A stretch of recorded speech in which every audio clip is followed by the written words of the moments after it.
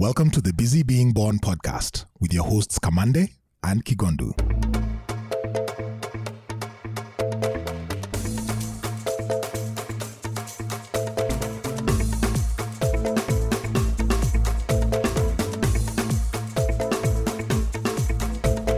Hey.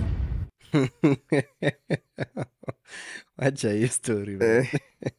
It's never going to stop. I'll stop it at episode 99. That's what's up. How are you? Tunaro. Are we rolling? Yeah, we are. Oh, okay, yeah. I'm good, man. Niko fiti bana. Ama you see, once I say hey, Na ndio tumeanza. The clap is on. I love hey. We're on. Yeah, man. Niko fresh? Niko fresh. Tumbo imetulia. We got you, bro. Tuko na charcoal pellets bana. Hey, man. Nenda kuzitry. It was not that serious, but nenda kuzitry. All good. We care, man. We care. Thanks, man. But Stakrai Wolf then. Yes, please don't, because clearly. Yeah. All good. Good to see you. I'm great and very grateful. That's what's up. Same here. Maze. It's weird because you're story tumbo. Let me tell you. Is there a meal like you'd eat one for the rest of your life if that was you told chagua tu meal moja? Yo. What would that be? I don't know, njahe. Story for another day. Okay, interesting. Because for me, something close really. It's I'd cooler rice and beans for the rest of my life. Yeah. Like maga I tell my wife on my deathbed, bring me rice and beans. Yeah. Hey, bro. But now the problem is sometimes it comes with its own challenges. Yeah. Hapa kule. Clearly, man. And ndio tunaanza episode na checking in on but I'm like I don't care. All good. Like whatever repercussions, they're totally worth it. All good, man. All good. Easy. Wacha to jump in. Yeah, this episode is brought to you by Prevail Presents. Prevail Presents is an arts and theatre company, and I've watched a lot of their shows from when they began, and they've rebranded quite a bit. At some point, they were Prevail Beyond, Prevail at It, and I think that the whole essence of Prevail is to challenge what we know as traditional theatre / arts in Kenya. Their shows are really, really authentic. They're authentically written. They challenge conventional thinking. I relate to them so much because they also challenge you to think beyond sort of what you're used to thinking. And they have a few shows coming up. They just had Blessed Be the Fruit. If you didn't catch that, hey, pole sana. But you have an opportunity to catch them again this month with their latest, actually. Not latest because they've done it again. Supernova is a one-man show by the one and only, and it's going around Kenya, so you can catch it in Eldoret, Mombasa, Nanyuki. I think one more town as well. Catch it. It's a one-man show. It's extremely stellar, and I really, as I ran out of adjectives could describe. I've watched it the first time, and I'll watch it again, and I'll encourage and bring all of my friends to catch it. It's running at the Kenya National Theatre main auditorium on the 31st of May. If you don't, or if you're listening to this in like 2044, Prevail Presents will still be killing it and doing so many big things in Kenya, in Africa, beyond, and representing the motherland in a very special way. Very proud of them, and very honored for them to be sponsoring this particular episode. Prevail Presents. You can see everything about them on their social media pages. That is Prevail Presents everywhere. Bless up, man. Wazidi. Wazidi, very good friends of the podcast, right? We could almost say we sleep with them in the same bed, you know. Lazima to do my callbacks. That's what's up. Tuingie ndani. We have a guest. Ni pande yako ama pande yangu? Mimi ndio na wa introduce. Uliza. Are they brilliant? Oh, bro. Of course they are. Of course they are. Especially tukiwa na privilege. You and I haven't seen them through this journey. Through this journey, I like agree. Tumekuwa tulianza from deskmates to fans. Fans, actually, that is true. But we are legit fans. I can't wait to Nini. So they're definitely brilliant. Yeah. Are they representing the motherland? Bro, they are representing the motherland. Yeah, for sure. In so many ways, from all the works they've done before to their current projects and all that is ahead of them. We're so excited for them representing, unajua? Yeah. Africa. Lakini no pressure.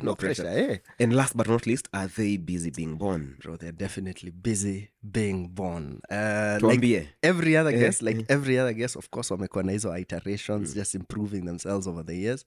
And yes, definitely busy being born. Tell us more. That's what's up, ladies and gentlemen. Our guest today is an award-winning actor with a background in, weirdly, the same like our previous guest. It's a background in accounts. Yeah, that is true. Morris.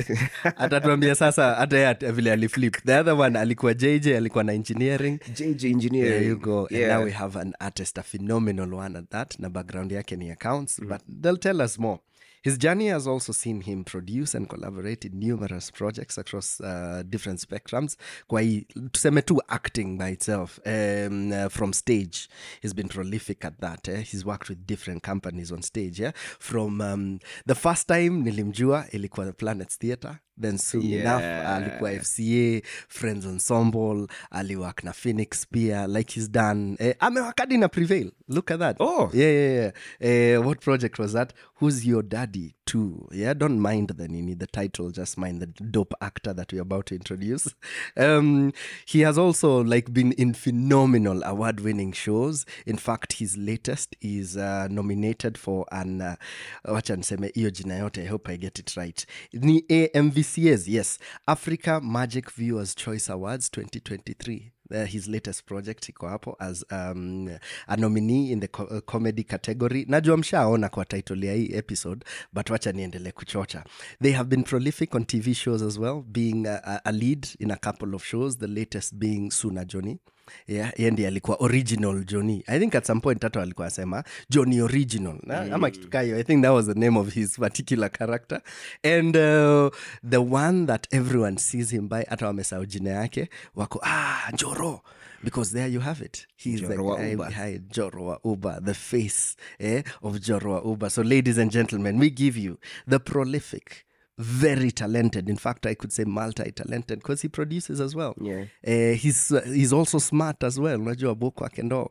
The very talented Joe Kinyua. Wapi makofi ya Joe Kinyua tafadhali? Shangwe na delemo. Karibu sana bana. Tunafaa by this time tukwe na tule today mtu wa kudance. Maua. We got you bro. Next episode. Wame dance hapa. Wame dance jo. Kwanza ninge mention hiyo part tulikuwa kwa same like screen time na nani, hata si screen time, tuseme two frame na Benedict Cumberbatch. Mtu wangu zile. Oh, that happened. That happened. We'll talk about it. Let's start there. Tuanze hapo. Tuanze tu hapo kwanza. Okay, sawa. How the hell did that happen? Kwanza before that manzi chocha. When him noma man. Anyway, asante sana. Was any of that a lie? No, it wasn't. Exactly, si chocha. Okay. Nasi hyperbole. Okay, you kweli. Benedict. First thing kwanza tasiko najua Benedict ni nani, atakiwa na set. So what happened, auditions zilikoliwa, nikaenda, and one of the things walikuwa nataka ilikuwa mtu na passport na uko nayo sayo. As in si uanze kusema una apply. So I think hiyo ilirusha watu wengi sana nje. So auditions kama kawaida, walikuwa nasema it's just an international project, hakuwa nasema ni gani. So yeah, nikapata hiyo role and tukashoot. So that's how it happened. What role was this? So movie yenyewe ni about WikiLeaks, the Fifth Estate ni about WikiLeaks. So apparently Julian Assange, alikuwa amekuwa into contact na some Kenyans, two Kenyans, moja anaitwa John Paul na mwingine ni Oscar Kingara. And the interesting thing is nilikuwa meet John Paul before. John Paul and Oscar Kingara. Oscar Kingara is the one who was shot up Ufungamani. Yes, actually walishutiwa wote wawili walikuwa pamoja. I remember I was in campus then. It was such a big deal. Yes. Yeah, but long story anyway. So tulikuwa na play roles za hao. Mimi nilikuwa na play John Paul and then Peter King alikuwa anacheza Oscar. So nilikuwa nimewahi meet John Paul before, so it was interesting and nilikuwa na feel at least niweze kuiportray vizuri, nimrepresent vizuri, because alikuwa na ideals alikuwa na stand for. Actually that's one of the reasons mbona inasemekana waligani wa down, kwa sababu walikuwa wanaongelea about extrajudicial killings. Walikuwa very vocal about it. Yeah. Wow. And how was that experience with Benedict on set? it was an awesome experience, not just with Benedict but the whole production team venye ilikuwa inafanya kazi, because ilikuwa ni DreamWorks ndo walikuwa produce. So kwenda huko, because there's a scene we shot here in Kibera, and then there's ni Kibera ama ni Kibra and then there's a scene we shot in Belgium. Still kwa movie ni Kibera lakini tulishutia Belgium. I think the professionalism that those guys have, being an industry yenye imegrow na imekoma, it was top notch. Nili enjoy sana because tulikuwa na like I think a scene or two, but the way we were treated, hakuna tile kutritiwa as a lesser, human being, kwa sababu kila mtu ako na trailer yake.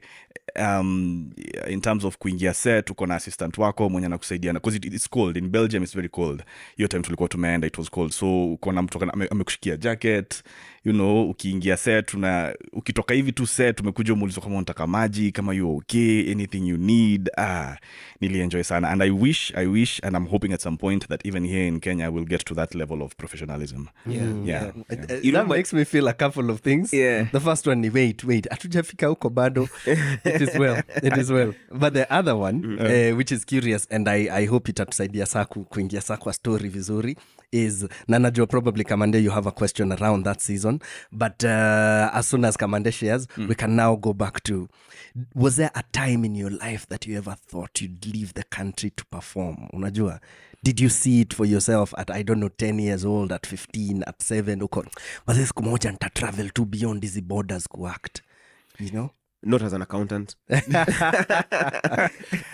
an actor. Yeah. As an actor. Yes, it has always been a dream of mine. And in fact, I feel I need to do more of that. Sijafanya enough. I mean, it was only that one opportunity I got ya kwenda ku work out of the country. Huku, yes, nimetravel kidogo hapa na pale, which again is something I love. Napenda kutravel sana. So whenever I get an opportunity to travel and work at the same time, perfect for me. So yes, ni kitu nilikuwa nimetamani sana, and I am glad that it finally happened, and I hope nitaendelea kutravel nikifanya kazi. No, it was actually just kitu may come to mind when we talked to Nini, akatuambia with her experience doing Sense8, the same exact sentiments about the professionalism of those settings. Kama ni zebra tunatafuta, they are going to paint donkeys, but they are not going to fake it. They'd rather like spend all the time they need, all the money, whatever, make sure that we have a proper representation. So the same exact sentiments. Okay, tulenge juu tulenge juu, hiyo ni kitu ya starch or something. I don't know what it came to. Please don't. I don't know. Joe, tukupatia ka side mirror hapa. What is that? Aji Kamande jokes zako saa zingine unaget kwa nini? Unaget kwa nini? Because that's my favorite thing about Njoro wa Uber. Oh wow bro, wow. Wait, umeisikia hiyo joke before? Umesikia before? No wonder umeget. Like every time, like this guy and Njoroba is great as a show, and your acting is great. But me as a fan, my favorite moment is whenever like someone gets into your Uber, alafu kitu inaanza kuhappen, unaona tu mseme angalia ka side mirror hivi. Then unaangalia tu like hizo facial expressions zake, man, and they finish. We definitely live for that. Wait, how long have you waited to ask that, man? For 3 months. Do you know what this has made me feel? Imenikumbusha Esther Kazungu. Esther Kazungu did a sketch around that, sindio? Oh yes.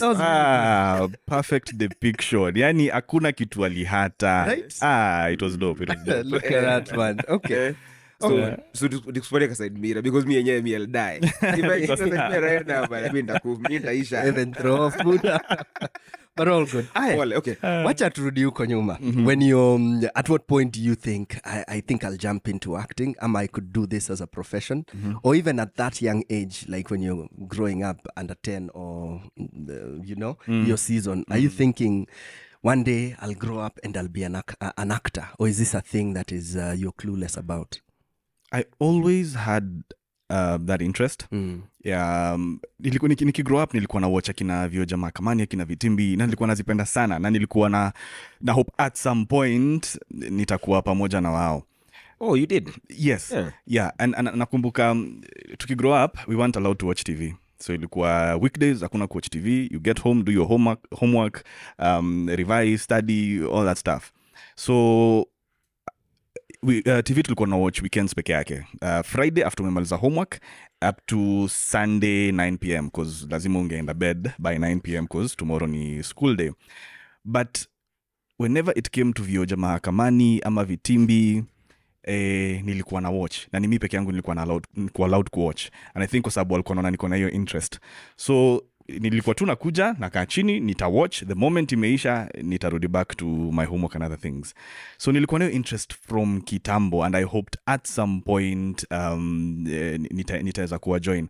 And I remember at some point, sijawai work now, but I remember at some point when we were doing Suna Joni, because the same production company ilikuwa na produce Suna Joni ndio wana produce Hulabalu Estate, which is being done by akina Makoha, akina Ondiek, akina Alexander.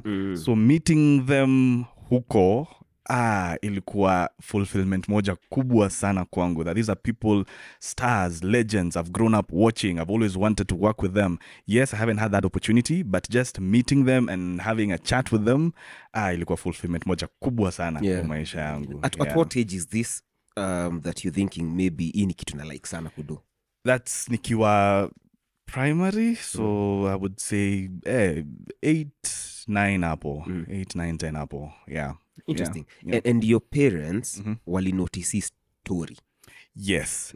I think wali notice because sioni reason nyingine mbona hawakuwa wananiuliza maswali nikienda. Because nilisiku tu moja nilienda nikakaa chini na nika watch na sikuulizwa swali yoyote, and from that day it became a habit. Every time, because nakumbuka I think vioja ilikuwa inakuja on, was it on Wednesdays, and then vitimbi ilikuwa inakuja on Mondays if I'm not wrong. Wow. Hiyo time ilikuwa inafika ndaenda ndakaa chini nda watch, then after that I go back to doing my studies. So wali notice from that young age.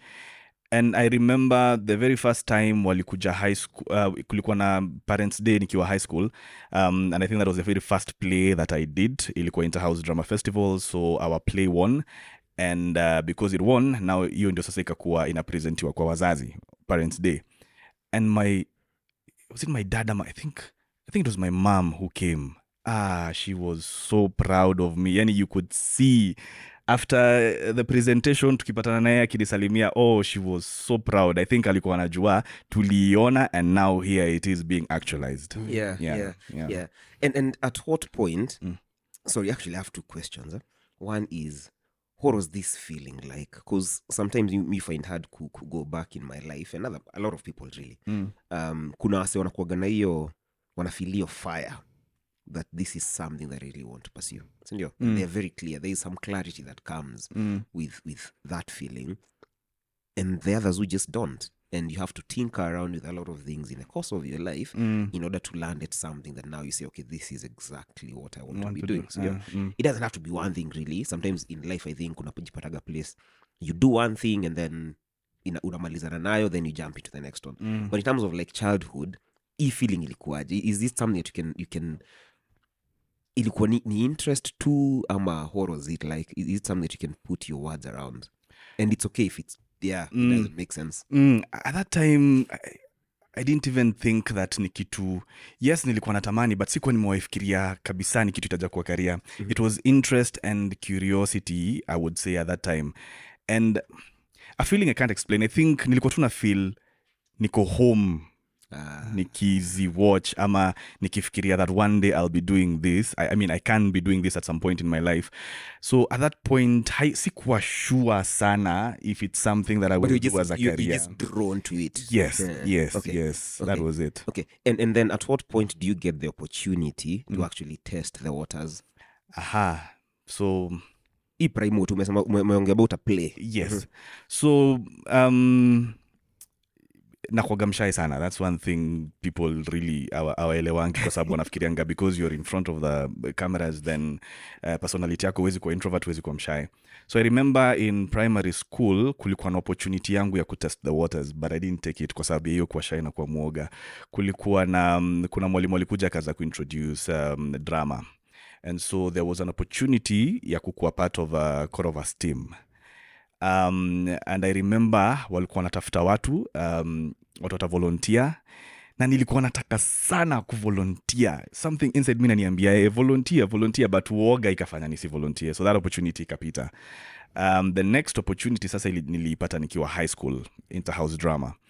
So niko form 1, opportunity come, and I remember the dorm captain alikuwa na script, so ilikuwa just dishing out roles. Nani anataka kufanya hii role, mtu anainua mkono. Nani anataka kufanya hii role, mwingine anainua mkono. Then pia mimi nikajiambia okay, probably this is my opportunity, nikachukua role moja, and I didn't know itaenda wapi. Ilikuwa role ya, so it's a boys school, and play lazima itakuwa na roles za wavulana, wasichana, wamama, wababa. So watu wako wanapenda role za madem sana.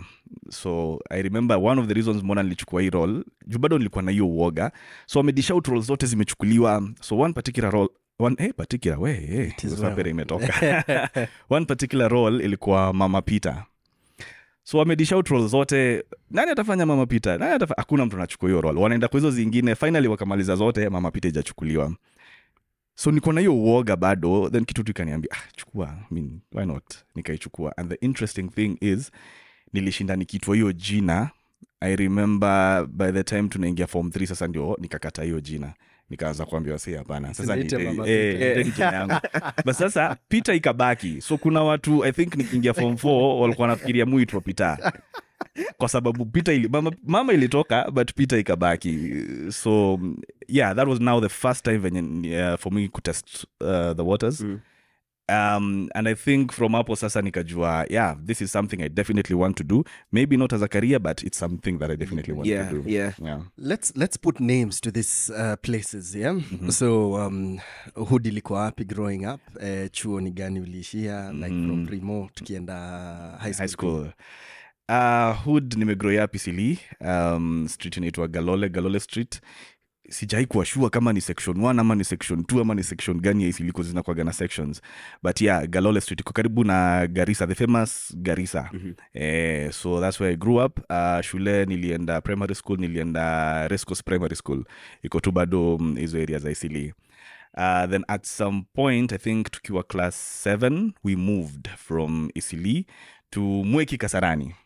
So nikamalizia primary school huko, and then unacheka watu. No, nacheka kwa sababu a previous guest pia aligrow up Mwiki Kasarani. Morris Otieno. Naenda amenitupia jicho. Mbona huku accountant? Mwiki huku accountants. Yeah, took a move to Mwiki, and then high school I went to Queen of Apostles Seminary. It's a junior seminary. So one thing, kila sana nikiambia watu I went to a junior seminary, wanaulizanga, so why are you not a priest? So junior seminary, it's just like a kawaida high school, only that now kwa sababu mnafundishwa about wako na hiyo wanasisitiza more about the church nini, so that now if you have interest to become a priest, now sasa unaweza enda to senior seminary after junior seminary. So yes, at some point nilikuwa interested, but I came to realize nilikuwa interested for the wrong reasons. I think because nilikuwa na feel venye priests wamevaa hizo nguo zao zilikuwa zinanikalia very fancy, very appealing, elegant. Yeah, so at some point nilikuwa naifikiria, but then I realized your point kutomari a bit tricky, so I decided. So yeah, story ya celibacy tricky kidogo. It is well. Kidogo. Wacha tuende history ya Mama Peter. Yeah. And the courage to step forward.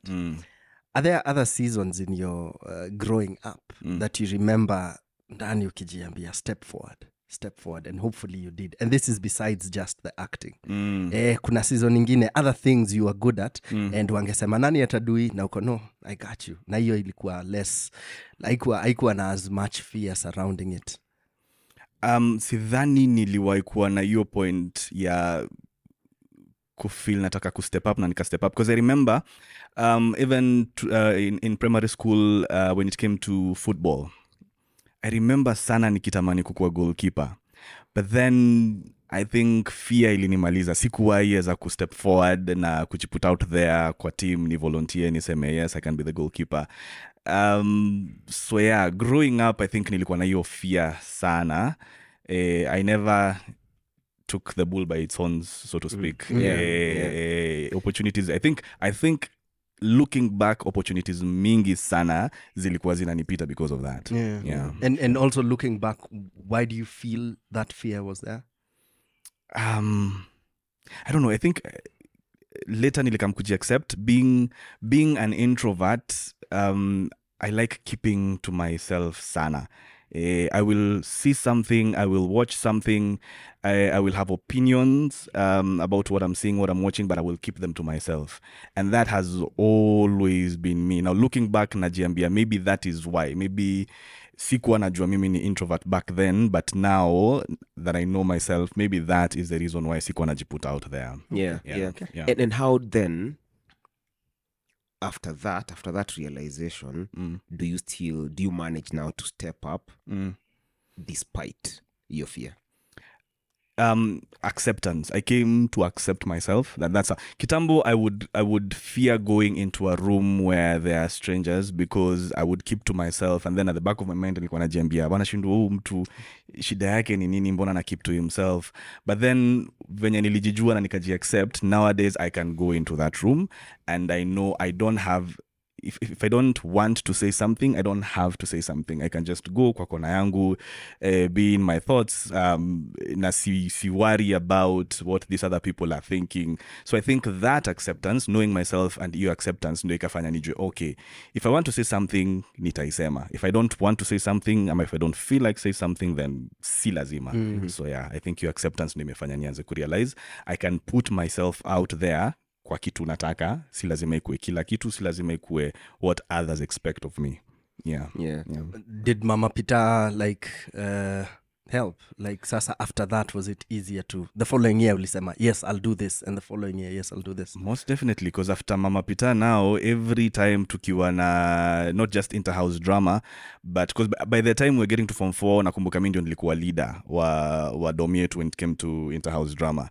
So yes, ili wezesha kuanza kujiput out there, because even now drama ya shule yenyewe, as much as hatukuwa tunaenda mbali in terms of competition, but yes, nilikuwa najiput out there kwa every year, whether it's a play, whether it's a choral verse, nilikuwa najiput out there. So it helped, it definitely helped. Did you guys try to do a choral verse on theology? Maybe mge excel a bit. Buddha boss. We're dangerous. Oh, good. That's what's up. By the time you're finishing high school, are there other things you may realize you're good at? Like, are you excelling at math? I don't know. Are you excelling at how you're socializing with people? What else have you discovered about yourself? Yes. Nilikuwa nimediscover a lot of things about myself. Number one, games. Nilikuwa napenda games sana. So I was in the school team ya basketball na school team ya volleyball. So nilikuwa nimeanza kujiput out there. I remember pia nilirealize this is something nilianza kurealize nikiwa form 1, that I'm good at math. Nilikuwa napenda hesabu sana. You see the way people would wake up in the morning to go and do preps za asubuhi. Na in the school I was, hatukuwa na preps za asubuhi, ilikuwa ni za jioni peke yake. So asubuhi ilikuwa ni wewe kujitolea uende class by 5 a.m. because you're supposed to kuwa na mass at 6:30. So between 5 and 6:30 watu wangeamka kwenda kurevise. People would go and start revising sijui physics nini. Mimi I would go there and start revising maths. So tulikuwa nashindwa ni mbaya na wewe. Hesabu of all things. And ilinisaidia sana because min grade yangu ilikuwa poa because 3 subjects zenye nilikuwa na excel at, maths, English na Kiswahili, nilikuwa napata marks poa sana, such that hata hizi zingine nikipata kidogo min grade at least inakuwa fiti. So yeah, hizo ndio vitu nilianza kurealize. I would say games na hesabu sana. Yeah, and I think that's what now led into me pursuing accounting. Okay. Yeah. Those are some wonderful lessons from that season, especially the one on acceptance. Yeah. In that season, right before sasa tutoke hiyo season ya high school, how good are you at breaking hizo walls, your personality na keeping to yourself? I don't know that much about Queens. Mlikuwa mnaenda funkies and all. So ulikuwa, had you started talking to girls? How are you around socializing? Nilikuwa chini. especially when it came to socializing with girls. Yeah. Tulikuwa tunaenda funky. I remember a friend of mine alikuwa na make sure amekuwa ni wingman. So tulikuwa tunaenda naye, ananivuta, tunaanza kuongea na madem, alafu wanajitoa wananiacha hapo. Anaishia na madem. Anaenda na wake, ananiacha hapo na mmoja. Okay. Ni kama kunirusha kwa depend. Ni deal nayo. But apart from that, nilikuwa nimerealize pia when I'm comfortable with someone, I'm around people, then I am myself kabisa. So when it came to socialize kwa shule yenyewe, hiyo nilikuwa sawa because I have friends, niko na clique, nini.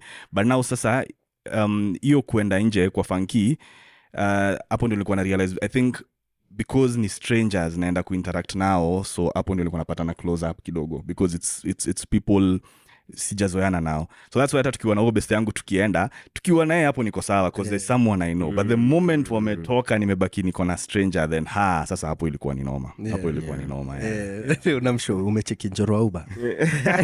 Yata hivyo kuna Njoro Uba. See, of course it's a joke ni pala. All good.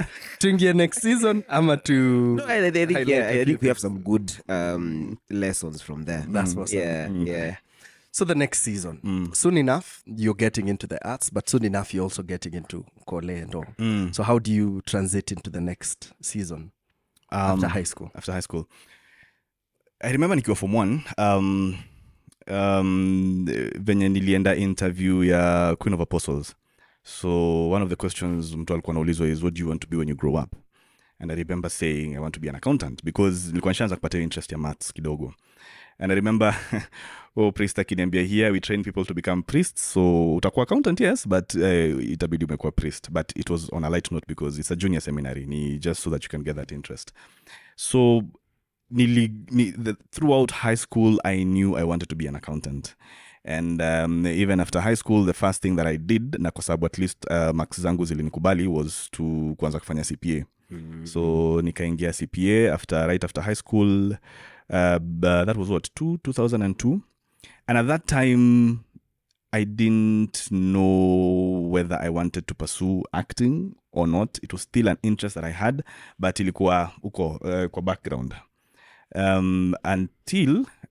And I remember very well, kulikuwa na kwa youth ya church, kulikuwa na choir, nini, walikuwa wanaenda kwa intercultural drama festivals za kanisa.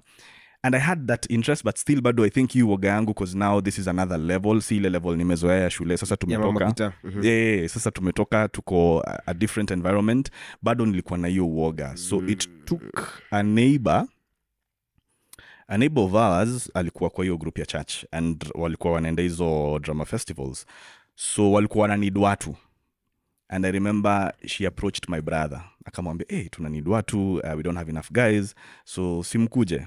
My bro akamwambia, okay, mimi sinaga interest, but brother angu mdogo anakuwaga na interest na stories za drama. Hata shule, he was doing very well when it comes to drama. Akamwambia, simwambia akuje. So that's how it happened. So nilinidia kapush kadogo from my bro. Then nikaenda nikawa join, and yeah. So that opened a whole new world for me in terms of acting. Yeah. And at this point you're juggling both kwenda shule for CPAs and whatever is happening at church. Yes, because nishaanza CPA, so classes zikiisha jioni, most of the times rehearsals zilikuwa jioni.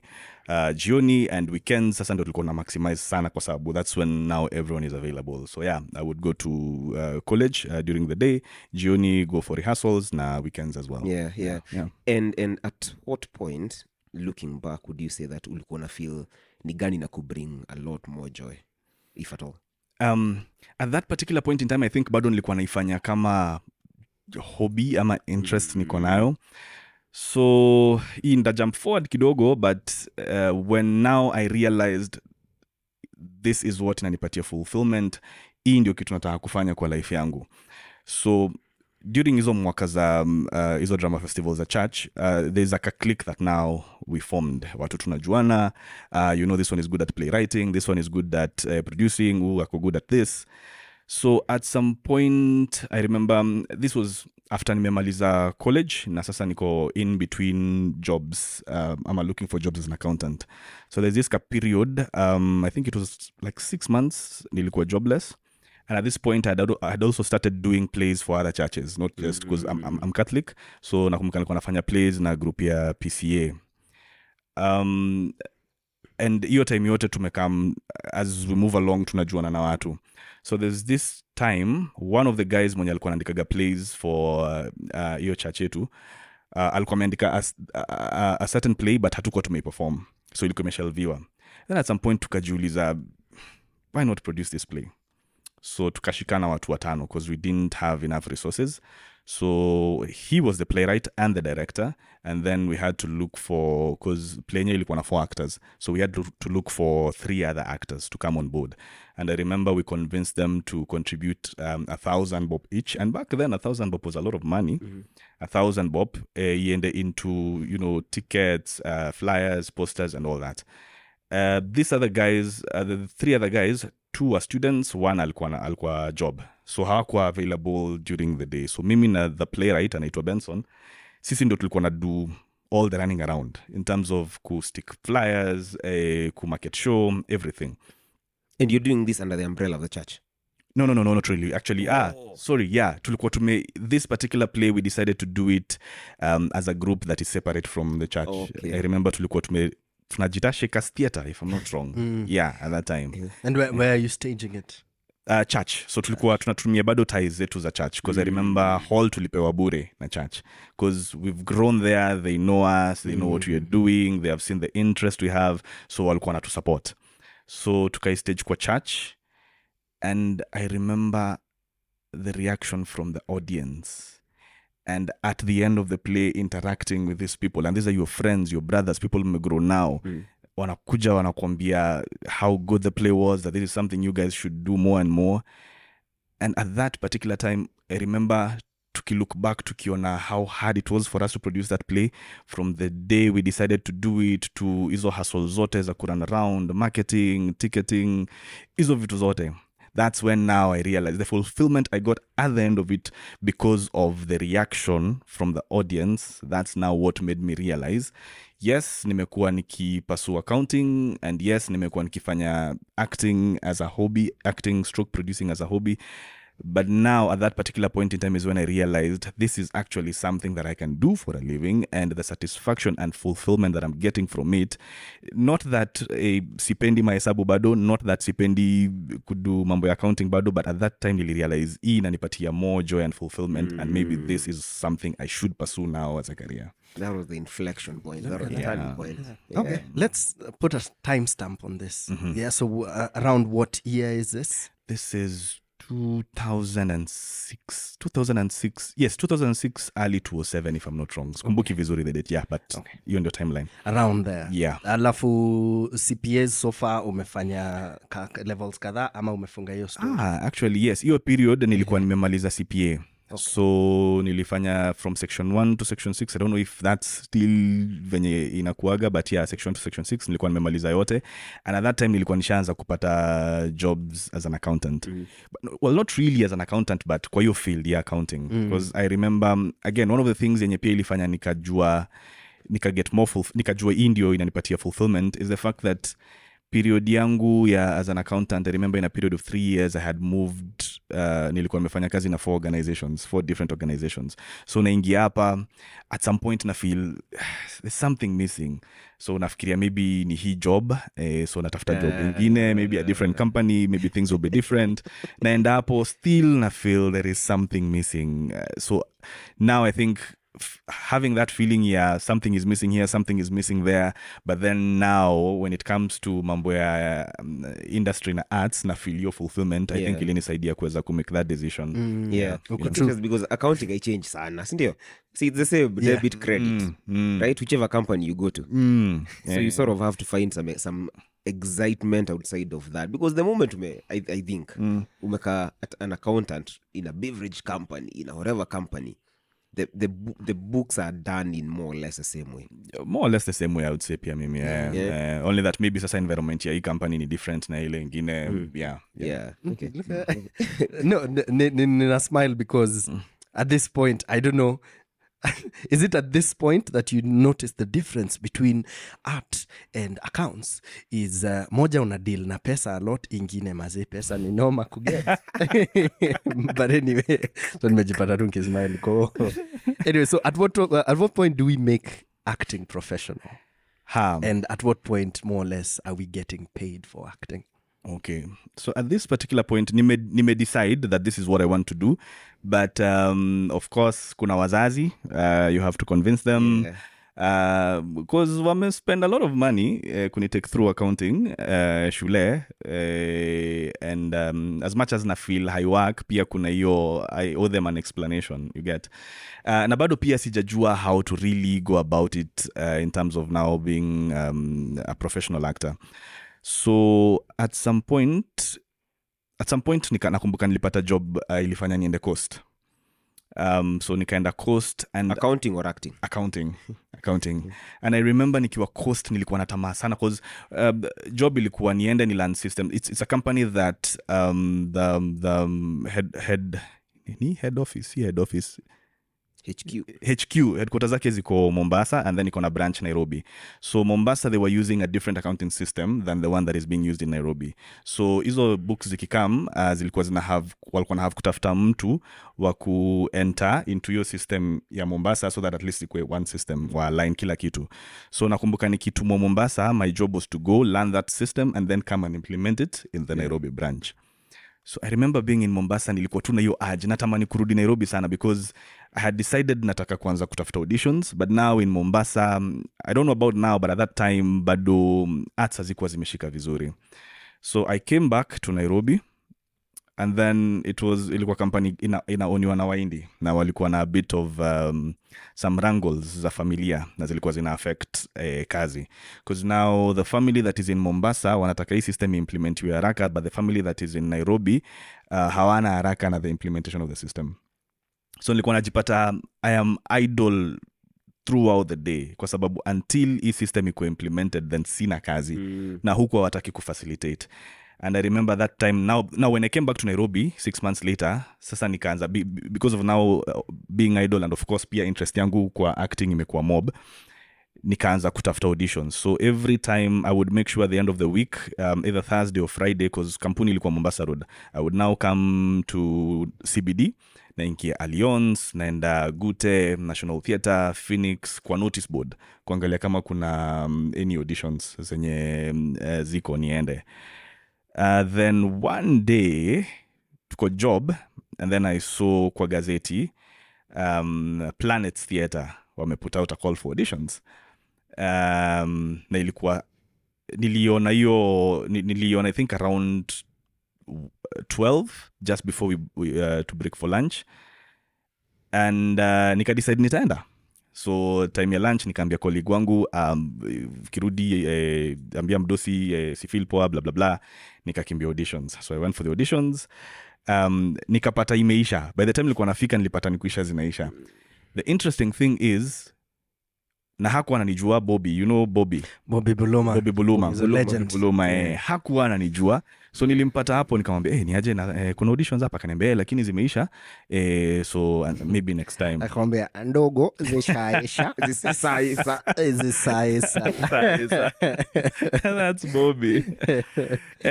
But I don't know what he saw in me, kwa sababu aliniambia kuna callbacks kesho, so you can come back for the callbacks. Na unajua callbacks zinafaa kuwa za wenye walienda hiyo audition ya kwanza, wame make it through to the next level. So I don't know what he saw in me, akaniambia wewe kuja callbacks kesho.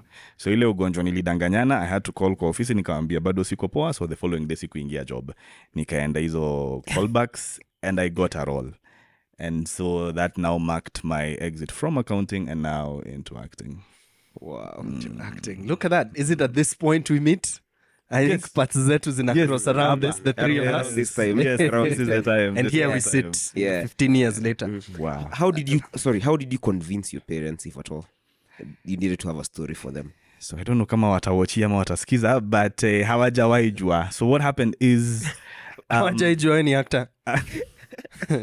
hawajawahi jua that transition. Yeah. So what happened, sikuwa na guts za kuambia at that time. So au walikuwa najua nafanya kazi ya accounting bado, and acting ni ya jioni.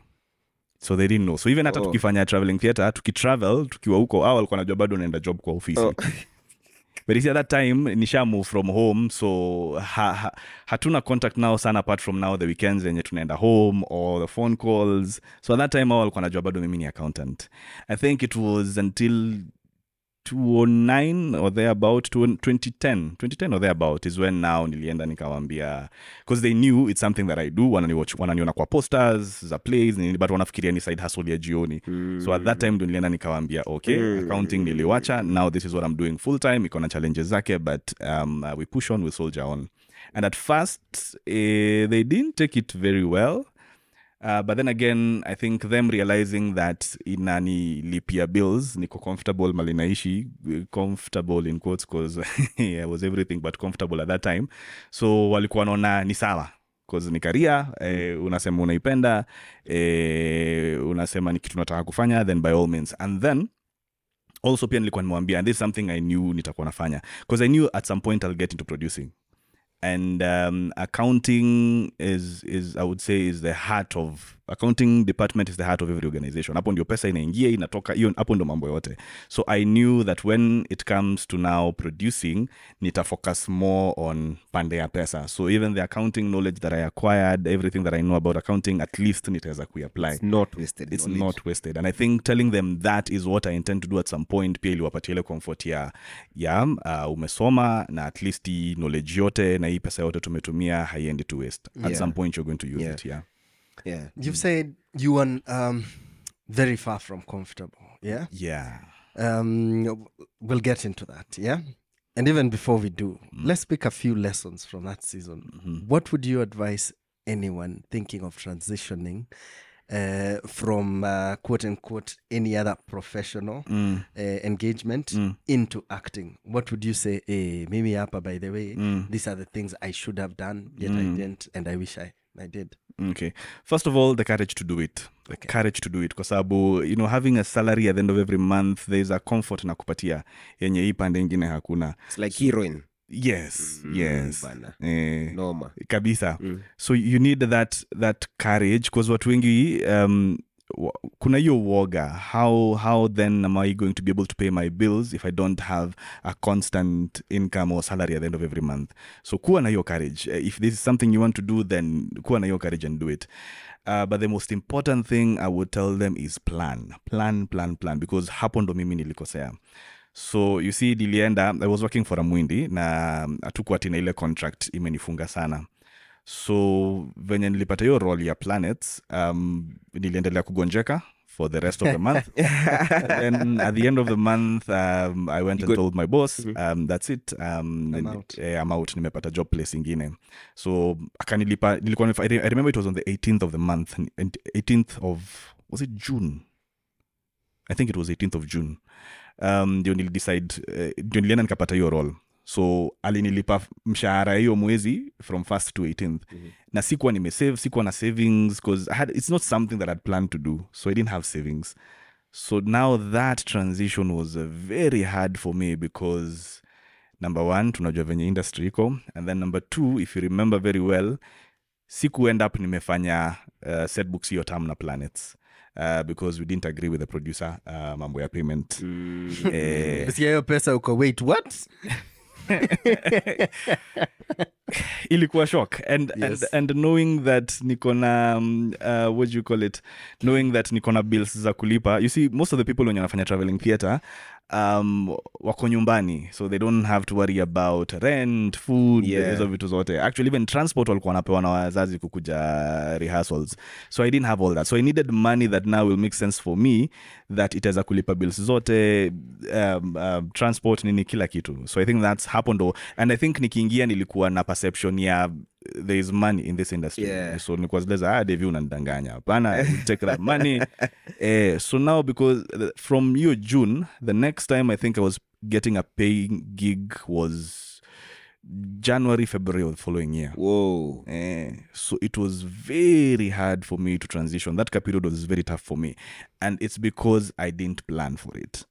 Cause ningekaa chini ni plan nijiambie okay, in the next 6 months then I want to transition from accounting to acting, so what do I need? Haya, hii industry jobs ni jua kali, si constant, so I need to save up a bit, probably nipate do ya rent na something else for maybe 2, 3, 4, 5 months yenye itanishikilia as natafuta jobs za hii industry.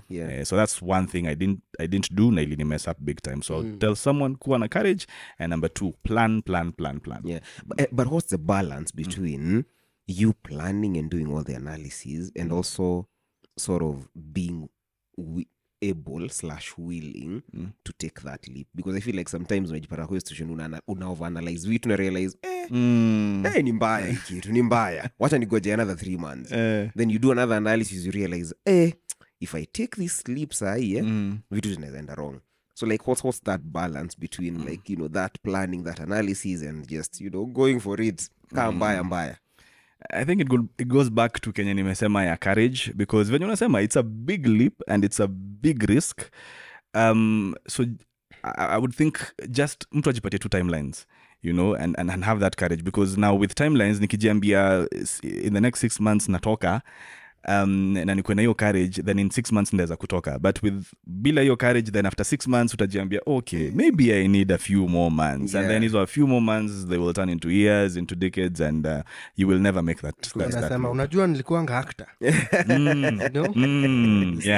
Iko ni kusemanga. It also helps that you didn't have a family, to be honest, right? Oh yes, like you hadn't started one. You hadn't started one. Oh yes, if I had a family, then I don't think I'd be here today. Because you see, at that particular point in time, then ingekuwa focus yangu iko kuprovide ya familia, and probably hata ningejaribu kuingia ni realize ni kubaya, then nitoke immediately. Because with a family hapana uwezi. Where is that ledger book? Wacha nileta hiyo ledger tena. Let's go back in. Staki mambo ya script. Okay, speaking of scripts, what is this next paying gig? And how do you transit through the theater season up till your next up till your first like TV gig, ile tuko you're that guy from that show, a couple of years, how do you dance around that from like the different companies? And even if you want to speak anything about these first 6 months, where you literally ulianokaambiwa Buddha, we're going to pay you for 50 per show. 450 ni mingi. Hizo proposals za do bana. Unajua mtu alikuwa analipo Nchwani.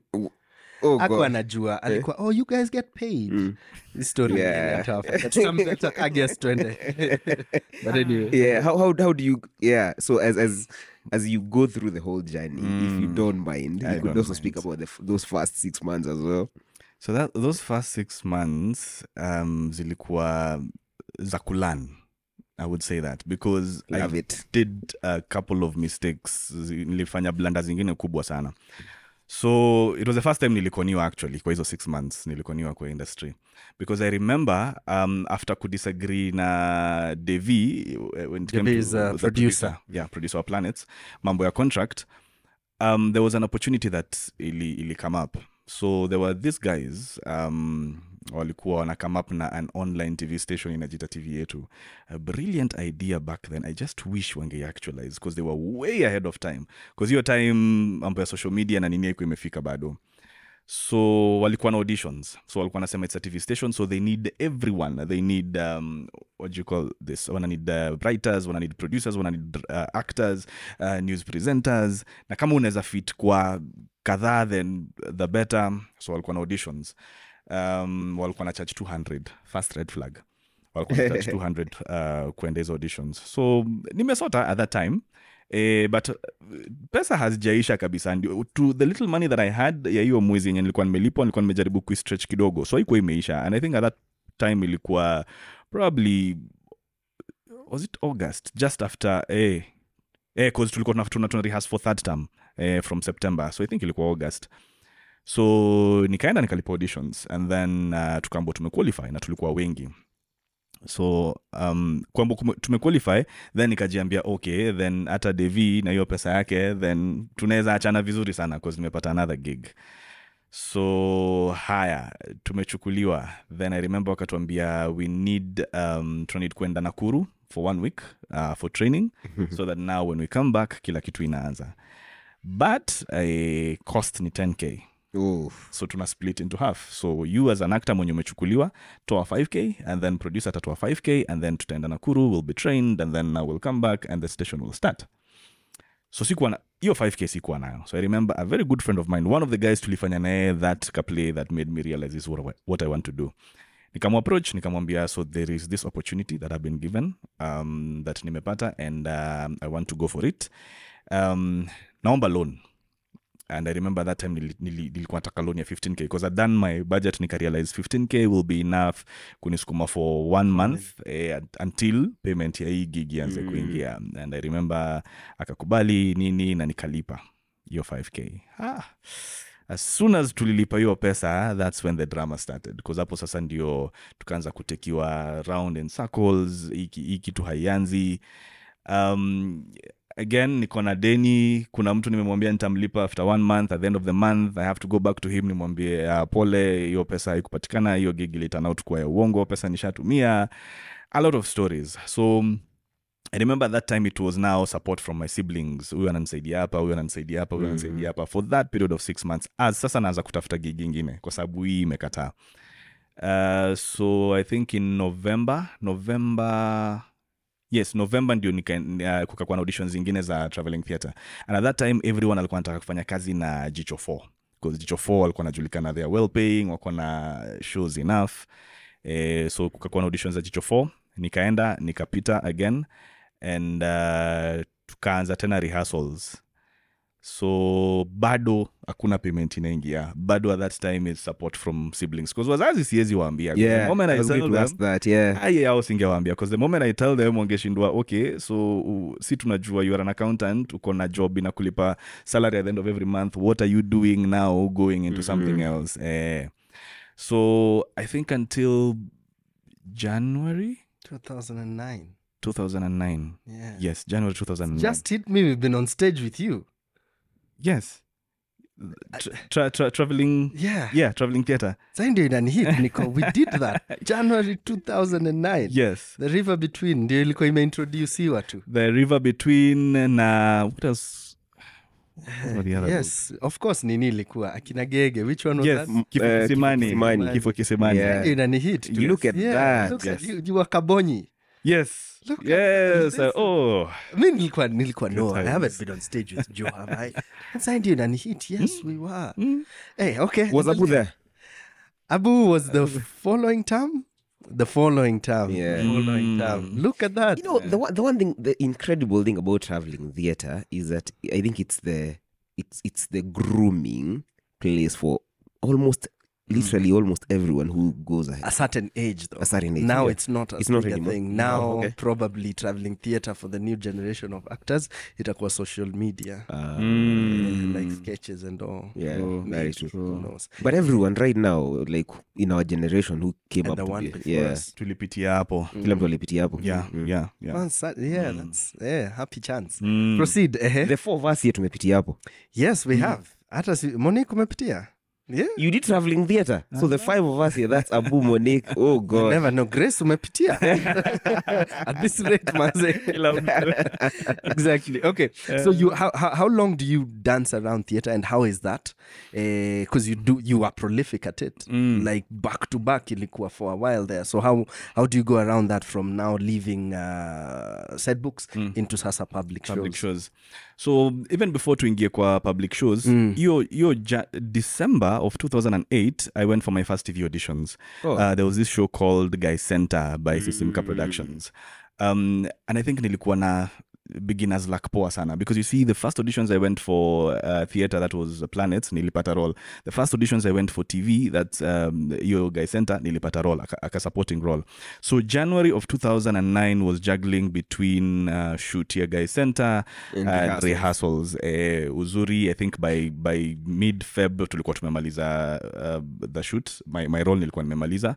So now nika concentrate na traveling theatre. So we traveled, came back, did a few shows in Nairobi. And then again, November of 2008 nilikuwa nimeenda auditions FCA, beginners luck tena nikapata role. I mean nikachukuliwa, but what now they were doing is wanawachukua wengi, and then depending on the show they're doing, if they have a role that wanaona fit, then they will call you for it. But the producer had told us come for rehearsals so that when your time comes unajua what is expected of you. So every time tukiwa rehearsals ina allow, niko na time nilikuwa naenda jioni for hizo rehearsals za FCA. So in I think March or April of 2009 is when sasa nikapata opportunity ya kufanya show na FCA. And now that marked my exit from, because tulikuwa tumemaliza traveling theatre na tumefanya for that term, na tumefanya za Nairobi, and I remember walikuwa wanaanza kuprepare for the next term, and then I got a role kwa FCA, and that now marked my exit from traveling theatre now into public shows. And then now from that time, so FCA ilinisaidia nipate job ya Friends Ensemble, because the producers of Friends Ensemble walikuwa wamekuja kuwatch show, wakaniona, and then they needed someone, kuna role walikuwa wanatafuta mtu. So that's how they called me for it. FCA also helped me get into Phoenix. Hizo time nilikuwa naenda kutafuta auditions. I remember going to Phoenix, nikaenda nikajaza form, and sikuwa nimewaipigiwa simu. And then the director who alidirect hiyo show nilifanya ya kwanza FCA, at some point she was called to direct a show at Phoenix. Is this Ellis? No, this is Carol Odongo. Because Ellis was Friends Ensemble. Yeah. So Carol Odongo akapata hiyo opportunity, akaniita, so that's how I got into Phoenix. So now the next 3 years ndio sasa nilikuwa nafanya hizo play everywhere. And then I remember at that time beginners luck yangu sijui ilienda wapi, because after that first TV series zenye nili audition for na nikapata, after hapo for the next 3 years sikupata role yoyote. And I remember going for auditions almost every weekend, and that's where I met akina Likarion Wenaina, akina Brian Monene, because tulikuwa najipata tunaenda auditions now sana.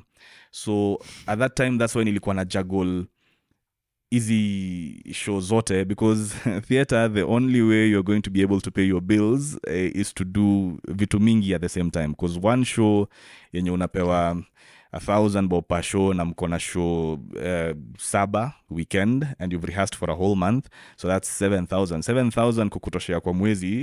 It's a bit tough, so you have to look for other things to do hapa na pale. It's so weird you mention Likarion, because I have this particular memory of us tumeka ilikuwa cheche, by then haikuwa inajulikana as a space by itself, na tumeka hapo nje tunagojea auditions. And I always remember, because you guys in the next couple of years really hit big. So it was you, Likarion, I don't remember who else. Na tumekiti hapo tunangoja audition, tuko ama tukiulizwa si ufanya nini, we'll say si uenda kama auditions. And we thought it was really funny. Then the next couple of years, kila mtu Likarion ame blow up. Then soon enough, Kenya niko, hey God bana, usinipite. Unajua, because no, we used to joke with this guys. So that's pretty cool. Okay. And what are the lessons you're picking from, do you think, now ukiangalia, now in retrospect, from back 3 years of consistent theater? What do you pick from that season that hadi wa leo imekusustain to be as good as you are? Number one, I think theater, and most I believe most actors when you're on a background in theater, there's a certain level of discipline that lazima ukue nayo for you to survive kwa hiyo industry, kwa hiyo world. And I think that's one of the things yenye imenisaidia sana till today. I usually say talent is not enough, because kila mtu mwenye ako hapa akona talanta, but sasa what is it that now puts you apart from the rest? And for me it's discipline. Na hiyo niliipata kwa hiyo akoka period, discipline, and I would also say consistency, because hii industry yetu, the moment you're out of the picture, the moment people forget you, the next time you're coming back it's like utaanza afresh tena. So those two things, consistency and discipline, is on your, and I believe till to date hizo ndio zinani keep moving. And consistency really requires you to be disciplined. Kabisa. I want to put a pin on a few things, because sometimes when we get into this space with like what we are theater, sometimes we have kuna audience who don't know anything about this world, at least the intricacies of it. So traveling theater, kuna sawaji traveling theater, but if you're listening and you don't know about anything about traveling theater, ni wala walikuja kukuletea set books ukiwa shule. If you ever had the privilege of watching any of those guys, a lot of that is what you're saying is the breeding ground for a lot of the talent, at least in our generation and the previous generations. All of us did that. So I think I just wanted to put that out there. Yeah. Kwa wale wasi hawajui history tunaongea hivyo about. And then it's interesting. I think it's a very interesting space, at least in my experience. It's what exposed me to a lot of things in this country. Nasema mazi kuna places tulienda una realize kuna place kama hii Mtito wa Ndoa. Right. I know kuna place naitwa Makindu huko like deep in Kitui where you go into that school and una realize shule ni ya madem and all of them are clean shaven.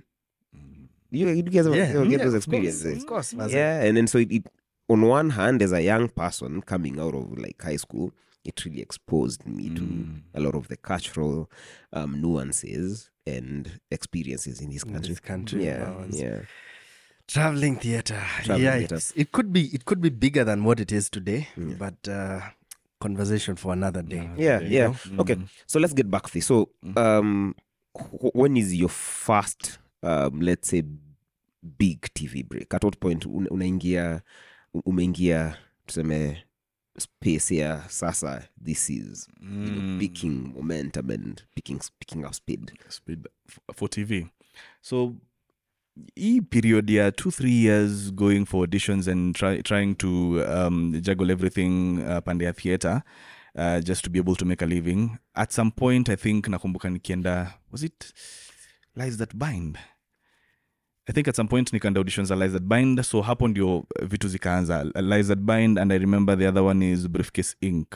Because I remember even this period that I'm doing theater, I'm still nimeitwa juzi ilikuwa supporting roles zenye nilipata, so nimeenda set, and then from set I have to make sure nimewambia by this time lazima mkwe mmemalizana na mimi because niko na rehearsals. So that period ndio nilianza kuingia kwa TV pole those two small roles. I remember at that time for me the biggest platform yenye nilipata at that time ilikuwa ni Changes. Kuna show ilikuwa inaitwa Changes, ilikuwa ilikuwa, was that one of the channels at DSTV? I can't remember, and it was a big deal. Changes that had akina Ian ilikuwa na superstar. I remember being very intimidated on that set nikipata anawa say. So I would say that was the biggest platform nilipata at that time.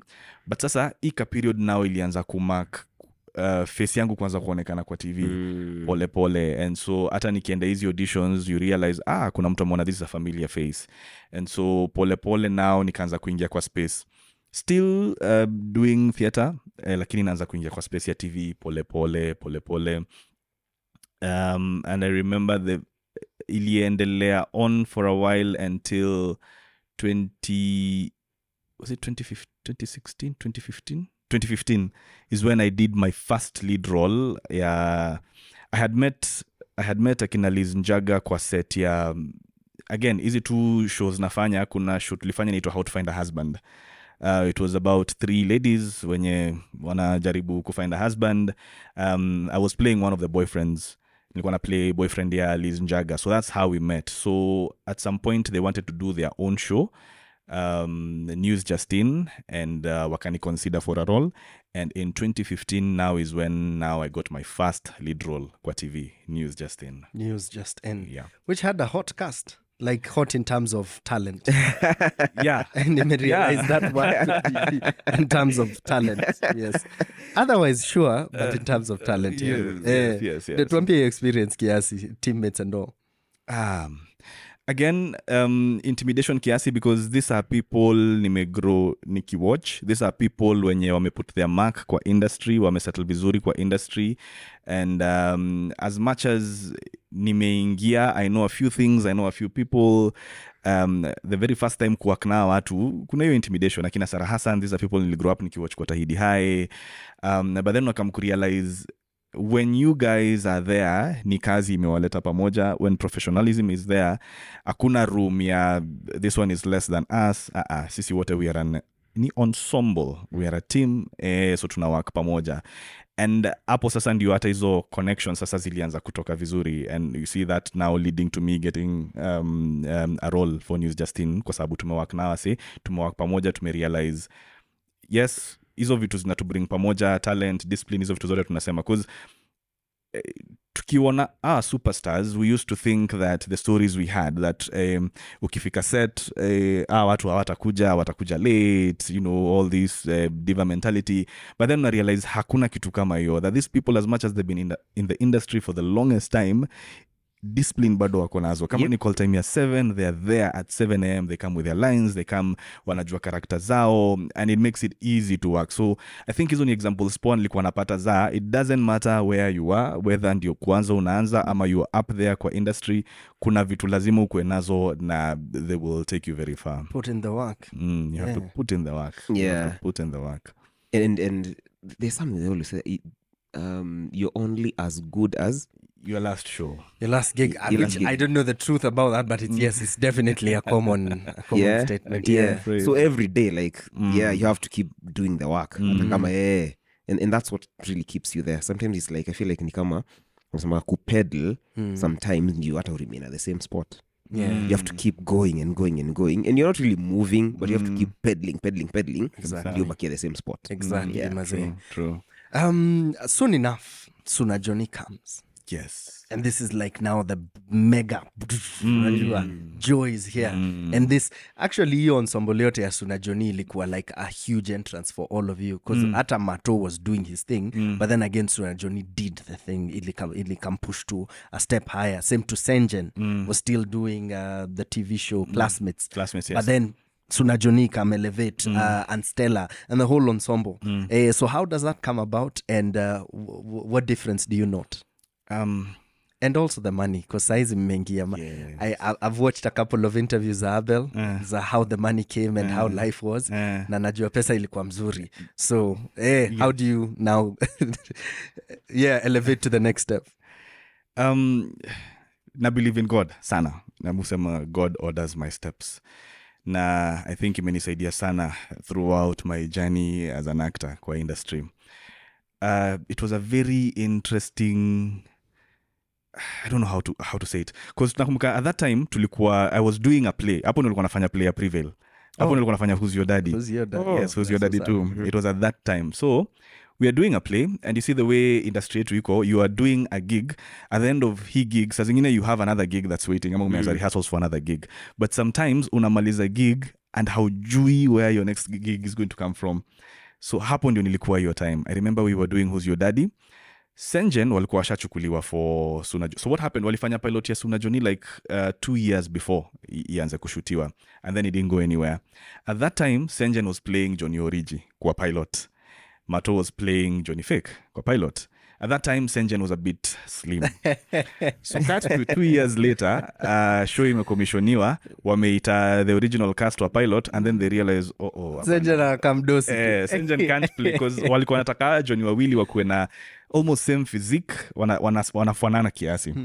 Yeah, because the premise of the show is the second Johnny anakuwa, I don't want to say confused, anakuwa mistaken for the first Johnny. Yes. Okay. So it was important that watu wakuwe na physique same. So wakarealize Senja naezi fanya hii role, wakampatia role ya the boss. So throughout this time wanafaa kuanza production, but kuna ka delay somewhere. Mi sijui nini ilikuwa inafanya kukuwe na delay. So tuko in talks na Senjen, because at that time is when we had talked about starting our own production company with him. So pia tulikuwa naongea about, you know, how to get the monies, because kila mtu kuna pesa nafaa kuleta. So I remember tuko na have conversation, aniambia at least amepata gig poa, nini venye hawajaanza, ni akina Phil, you know, finally people who are doing something good kwa industry, they are paying actors well, nini hizo vitu zote. Na sikuwa najuenda kwa part of it. So we finish just before tumalize Prevail. I remember I received a call from Phil a week to closing the show. Yes. Na hii ni production ilikuwa inafaa kuanza kushutiwa like 2 months before. Na wangeanza kuishoot 2 months before, singekuwa available, because at that time I think nilikuwa na gigs zingine before tufanye Who's Your Daddy, nilikuwa na gigs zingine, so nilikuwa nimeshikana. So if they'd started production 2 months before when walikuwa nafaa kuanza, singekuwa part of it. So hizo delays, finally I get that call, and I remember akiniuliza, one thing that helped is walikuwa wamenionaona. Consistency. Yes, I think nilikuwa nimefanya show ya KBC inaitwa Bold Conversations, and one of the producers alikuwa Dennis, na Dennis sasa alikuwa producer kwa Philip. Because remember even akiniambia venye nilipata hiyo role, walikuwa wana struggle na kupata huyo mtu ata replace Senjen. So someone mentioned my name. Na mwenye Dennis mentioned my name. Na venye alini mention, it helped that hiyo panel walikuwa wananijua. Abel had seen me somewhere, Phil had seen me somewhere, Kate had seen me somewhere, so that helped au ku make your decision, yeah, Joe can play this role.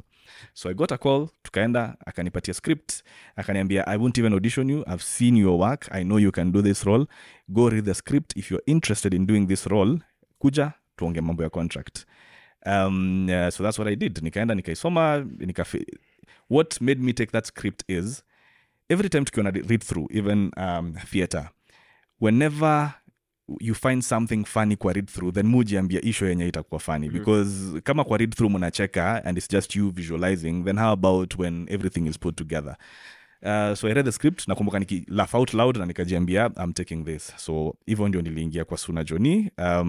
Wakaniuza schedule yangu, I told them there's something I'm doing, play, but nikimaliza hii play then niko free. Wakaniambia perfect, and that's how I got the role. Kila kitu kiingiana. Look at that. Suna Joni na ika change storytelling. Yes. You asked about the money bit. So what changed for me was the fact that finally I am getting a gig that inanipatia get constant income.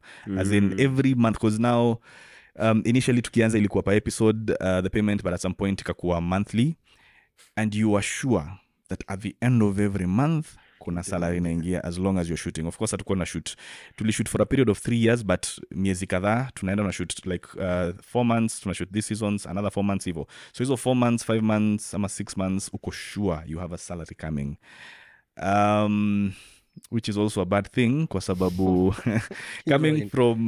coming from place hauko unapata hii pesa and then kuna do inaingia, unajipata una misuse, which for me was a huge learning opportunity, kwa sababu mimi waambia watu ukweli, niliwaste hiyo pesa nayo niliwaste. By the time Suna Joni inakuja kuisha nilikuwa nimewaste hiyo pesa, but in a way ilinisaidia because and in between from Suna Joni the next gig I'm sure point to the next was Njoro wa Uba, and in between Suna Joni and Njoro wa Uba nilikuwa home for 9 months bila gig, sikupata gig yote for 9 months. Wow. So that period nilikuwa na time ya kureflect on the decisions I made. Na hiyo feels like a prodigal son moment. Yeah. Hapa nilijipata aje, nilijimess vibaya, and so now getting this next project I was wiser when it comes to financial management. What about in terms of you being looked at as different now? You're a star now. Tunakuja from here. Does it hit you that it's now different? Sai niko on different saizi. Like hata uwezi enda duka kubuy mandazi na slippers. Unajua, are there things changing around how society is reacting to you? Definitely.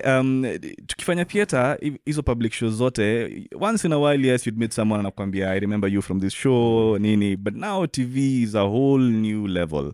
And especially now, because nilikuwa nimefanya supporting kadha hapa na pale, but now Suna Joni sasa ilinipatia hiyo reaction from the audience that every time nikienda mahali watu wanakuuliza kwa wapi Su, kwa wapi nani, kazi fiti, and the recognition is more than venye nilikuwa nimezoea kwa theater.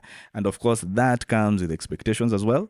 Kama hiyo tunasema watu wana expect nisiende kwa duka kununua mkate na slippers, nisikue kwa matatu. Someone actually aliniambia hivyo. Kuna mtu alini inbox at some point, hiyo time nilikuwa naishi Kasa, alini inbox akaniambia, niaje, nimekuona ukitembea kwa barabara, mbona hauna gari?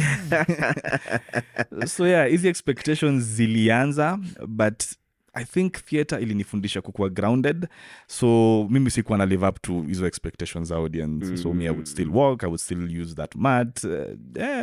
Kama nitaweza kutumia hiyo cab nitatumia, but kama siwezi, I will take that mat vizuri sana. Yeah.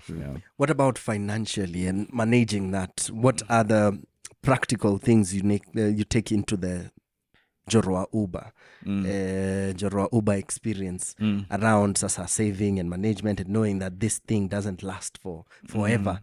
What are some of those practical things the next 9-10 months later? Like 10 months in, ukiwa the first month of Njoro wa Uba, you're like, from this, practically, this is what I'll do going forward. Yes, I think kwanza ilikuwa ni mental shift. Because doing such a show, unajiambia, then that's it. Then probably I don't need to go for auditions after this, kwa sababu sura yangu iko huko nje, watu wameona kazi yenye naweza fanya. So unajiambia after this kazi zitakam hivi. So now that ka period yenye sikuwa na kazi, then going into Njoro nilikuwa najua okay, I'm shooting for 4 months, because the format of Njoro is you shoot for 4 months, 52 episodes. That's enough for a year. We wait for the next year. If show may do well, then they'll renew the contract. So sasa nilikuwa nimejua, because even that's hiyo ndio ilikuwa format kwa Suna Joni, only that kila saa ilikuwa inarenewiwa, so unajiambia watarenew. So now venye contract iliisha, nikaka home for 9 months, nikarealize okay, contract uisha si certain that utakuwa job, na hata hiyo contract ikiisha, si certain that utapata job zingine immediately. Because I remember tukimaliza Suna Joni nilikuwa najiambia the money I have sayo nilirealize tunamaliza, nikajiekea tu kiasi, it was enough to last me for like 2-3 months. Nilikuwa najiambia 2-3 months ndakuwa nimepata gig ingine. My friend, shock on me. So going into Njoro nikajua contract tuisha, number 1. Number 2, si certain that since umekuwa ukionekana kwa TV, watu wanakujua, people know your work, that ati utapata job ingine immediately.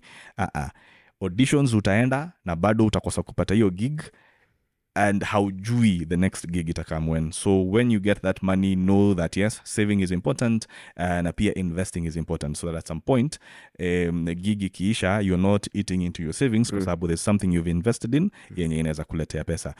Still, I wouldn't say the perfect investment imepatikana, because unasikia stories za watu, mtu ameka pesa hapa inapotea, mtu ameka pesa hapa inapotea.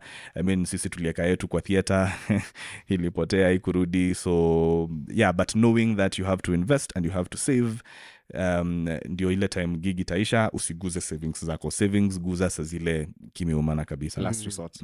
Last resort. Yeah, okay. Kabla tuingie the Njoro experience, you've spoken of kuweka do kwa theater. At this point, I gather you're talking about you and Senjen starting the company Behind the stage, right? Behind the scene productions. Yeah. So behind the scene, I always hata nisenje juzi alikuwa scene. So, yeah, it's scene. Is it ni 9 months ndio mnafanya your first show? No, not really. Ilikuwa hiyo time ya Suna Joni. So ni your season ya Suna Joni. Okay. And even going into it was a bit easier kwetu, because we knew tuko na source of income. So hata tukiinvest in theater, which I think watu wengi siukosea sana. We expect gigs to be there, we expect projects to be there, mashows ikue, yet tukipata pesa sisi kama wasanii, tunaipeleka industries zingine. It is okay to spread your whatever investments, usiweke everything in one basket. That is okay. But even as I have a kabuchari there, even as I have something else here, we also need to plow back, to bring this money back into the industry, because that's how to create these jobs. Hatuwezi kuwa kila saa after gig naka 9 months home sina gig, yet nilikuwa na opportunity ya mimi mwenyewe ama someone else alikuwa na opportunity ya kucreate shows ingine, kuplow back pesa yake kwa industry. So it helped that tulikuwa tunafanya Suna Joni, because then tulikuwa na constant income inaingia. So tuliweza kuingia into it boldly. Loss tulienda kubwa sana but lessons learned pia, because one of the things we did, tulikuwa nataka kufanya kila kitu kivyetu, so that we save on expenses. So I remember it was a 200, so sisi ndio actors. You're definitely an accountant. Definitely. Accountants are stingy. Not really stingy. We want to account for everything. Na kama kuna place yote tunaweza save on even 1 shilling, we will save. So that's what we did. Mimi ni actor, yeye ni actor, yeye ni director, mimi ni stage manager. Sisi wote tuna produce. We only hired a production manager na msewa sound. Big mistake, because then tulikam kurealize baadaye, and this was kila kitu ili go wrong the last week of the show, because tunajiambia tuna rehearse, tuko sawa, then wiki ya production ndio tuna realize kuna a lot of things tuna need kufanya yenye tungekuwa tumehire people to do this, then sisi tunge concentrate on stage and the show peke yake. So tulilala a lot of things, tukajiambia when we do it again, then at least kuna vitu tutafanya differently. Did you stage the show? Yes, we did. Yes, we did. Oh, we did. Ilikuwa na response poa. kwa audience wenye walikuja wachache tulikuwa hata walikuja hapo sasa ulikuwa among the few wenye walikuja because show tano na Alliance iko na seating capacity I think 200 and something 210 or thereabout. So that's show tano, that's like 1,000 people. Tulipata watu 70 ndo walikuja kuwatch show, so yeah, it was a huge loss, but the season as well. We move forward. Yes. Do you remember when you staged it? Oh yes, that's the other mistake we did. Big mistake, because ilikuwa weekend ya World Cup final. So sisi tunajiambia, we realized a bit late that finals itakuwa hiyo weekend, but tukajiambia instead of cancelling the show, si tutapatia watu wenye si wa ball itakuwa na option. Option, watu wakienda kuwatch ball, wewe kuja watch play. My friend, kumbe kila mtu yote time watch. Even if someone has never watched football before, World Cup final ataona. Mimi nikiwa mmoja wao, mimi si fan wa ball, but final ya World Cup, must watch. Watch. Look at that. Okay. Yeah. Then finally, for just now, for like this season of your life, kwa sababu clearly bado kuna projects zingine ziko mbele. So at this point, what you're most recognized for has to be Njoro wa Uber. So how do you get into that project? And tupatie hiyo shift sasa ya post journey. Again, something very namuambia watu, kila job unafanya, you never know who's watching. Of course usiifanye ukihope someone will watch and someone will give you a job because of that. We ifanye na roho yako yote, because again, hizo jobs nilikuwa nafanya. I had done a pilot for Lucy is a producer wa Moonbeam Productions wenye wanafanya Njoro wa Uber. I had done a pilot for her kitambo kidogo, haiku go through because of Suna Johnny. Tulikuwa tumemeet kwa one of those spaces zenye Maisha Magic walikuwa wanaleta watu wa productions zao pamoja, but hatukuwa tumepata opportunity ya kuwork vizuri na so I received a call from a guy called Joe. Hiyo two time, and then at that time niyo time nimekaa sina job, na tulikuwa nafanya nilikuwa nimepata job ya kufanya Macha Fest. Na Macha Fest venye unajua hizo za festivals kwa you don't know if there's going to be money. You do it, mkishinda pesa then mtagawiwa kidogo, msiposhinda hiyo imeenda hivyo. So tulikuwa nafaa kushoot Monday and Tuesday the Macha Fest. On Saturday Joe calls me and ananiambia they have a pilot they are doing. Me at that time sikuwa nataka kusikia mambo ya pilot, because I've done enough pilots. Mingi ni zenye hazija go through, zingine zikigo through wali change cast, so sikuwa nataka mambo ya pilot. So I told Joe, and then at that time kulikuwa na story ya if you're doing one lead role kwa hii kipindi, then hawezi fanya lead role kwa kipindi ingine, same channel. So nikamwambia hizo vitu zote, akaniambia no, you come, let's do this pilot. Isipo go through tutaongea, tutajua venye tutasotiana na wewe, but you come, let's do it, tuone venye kutaenda. So I remember nilienda hiyo Sunday nikashoot pilot from 7 a.m. in the morning, tulikuwa tunamaliza I think at 2 a.m. Then Monday ndio mimi huyo naingia set ya Machawood, Monday, Tuesday, and that was that, na nikasahau hiyo mambo. Then Feb of 2019 nikaitwa for a small role ya Vashita. Nikaenda nikafanya huko, just as namaliza Lucy came akaniambia, I didn't even know you were here, nimetoka meeting, pilot imego through, wameapprove kila kitu, so we start shooting in April. So wow, where from April jua 4 months umeshikika. So that's how I got the job. Na okay, tukaanza April, tulianza May, kulikuwa na slight delays, but sasa tukaanza job May. Then it all began. That's where it all began. What film is this for the Macha Award? Did it happen like wali forward at least? Tulishoot na wakai forward, but it didn't, haikushinda anything. I would have been curious kusema this was him right before. Aya, tuingie sasa this experience of Njoro. You do it for how many seasons? Right now ukiangalia Showmax wanasema iko season 13, but we have done 16 seasons. Bro, 16 seasons of how many episodes? 13 episodes per season. Wow. Going past 5 seasons is a big deal already. This is triple that, close to actually it's triple that plus. So how is this like, what are you, is it still format ya 4 months then break, 4 months then break? And na pia tunaona umetoka Nairobi mmeenda coast. How is this whole experience? I'm sure it's surreal, but kindly tupeleke huko ndani, the whole experience with the directing team, all these people who are in your journey earlier on, the Licarians and all, now mnakutana in different capacities. Tuambie your story. Njoro wa Uba imechange life yangu kabisa. It's one of those shows zenye as an actor I had always wanted kupata role kama hiyo. Finally it came na imekuwa everything I expected it to be. Imerusha face yangu out there. Stability ya financial at least imekuwa better than it was before. One thing nilikuwa na expect, but then again at least from Suna Joni nilikuwa nimelearn kidogo, is you know the way people think that sasa gigs itakuwa zinakuja, hata mimi nilikuwa nafikiria hivyo, but at least from Suna Joni nililearn si lazima ikuwe hivyo. And in fact when you're doing such a show, people assume that you're busy, that you're on set, because they're seeing fresh episodes every other day, so wana assume uko busy. So hiyo format yetu ya kushoot for 4 months, then niko na like 8 months nafaa kutafuta gigs zingine, but sipati hizo gigs because number one, people wana assume niko busy, and then kuna hii perception, mse ni more expensive. Well, inaweza kuwa more expensive, but at least kazi inafanya, I will deliver.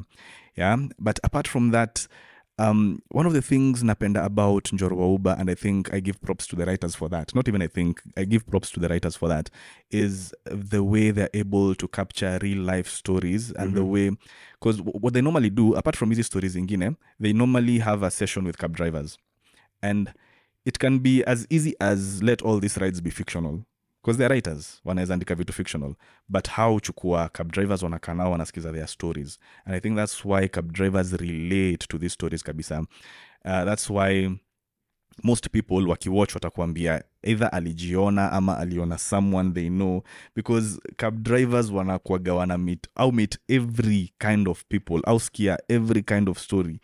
Society yetu inakuaga represented hapo, as in every person kwa society ukuwa represented kwa cab, because hii ride itakuwa about this person Kenya na go through, and I think people ukuwa brave enough kushare kwa cabs, kwa sababu wanajua cab driver chances za hawata meet tena, so wataongea, watafungua roho, hawatakuwa na any inhibitions about kitu wanasema. So they are drivers / therapists. Yes. Cab drivers na bartenders au ni watu by the way jionea mambo na uko ni kama ni therapists, so ukweli. So that experience, I give props to the writers. Wamefanya kazi poa sana, and meeting people kila siku wakikuambia unafanya kazi poa, and more to that wanaongeza wanasema kuna story fulani mlifanya ilinihapenia ama ilihapenia mtu mwingine. Inanipatia hiyo motivation ya kumove forward, because art is a reflection of life. So the moment an actor unajipata ama a producer, whoever, unajipata huko kwa space yenye unatell real stories zenye zina address issues zina affect watu kwa society, then for me as an actor na feel na live purpose yangu sahi. And what you said about now meeting these people who I had worked with before, tumekam tukimit kwa hizi circles, and now we are working together. Siuka chini tuna look back with akina Brian Monene, we look back na tunajiambia unakumbuka tukianza bidii tulikuwa nayo, did we know we'll get here? We wanted to get here, we didn't know journey itakuwaje, but here we are, lessons learned, a lot of years imepita, and si mwisho because kuna vitu mingi actually right now, kuna conversations tuna have now za things that we want to do now past Njoro wa Uba ama in between Njoro wa Uba. Look at that, because everyone has gone through, like, see everyone of course, but every actor I know, Abu umekuwa Njoro wa Uba? Oh, okay. Besides Abu and I, kila mtu amedu episode ya nini like kila mtu amedu, so maze mkienda forward sema kuna ma-actors wako busy being born mato, hata Kamande hata mimi bana hata Monique, by the way. Here we go, sambaba, hata Grace basi sawa. But anyway, bless up, wacha tuongee kiasi tu as tunaenda ku wrap up juu hii experience bado. What's the most interesting when yule mse wa Njoro wa Uba experience you've had? Yeah. I'm sure you've had experiences with karaos when they stop you. I'm guessing. But tuambie experiences mbili tatu, people reacting to you as the guy. Hizo zimekuwa mingi. Za hiyo makarao, I remember there was a time tulikuwa tunaenda acha tuniseme, tulikuwa tunaenda somewhere na Senjen. Senjen usinipige ukisikia hiki tu.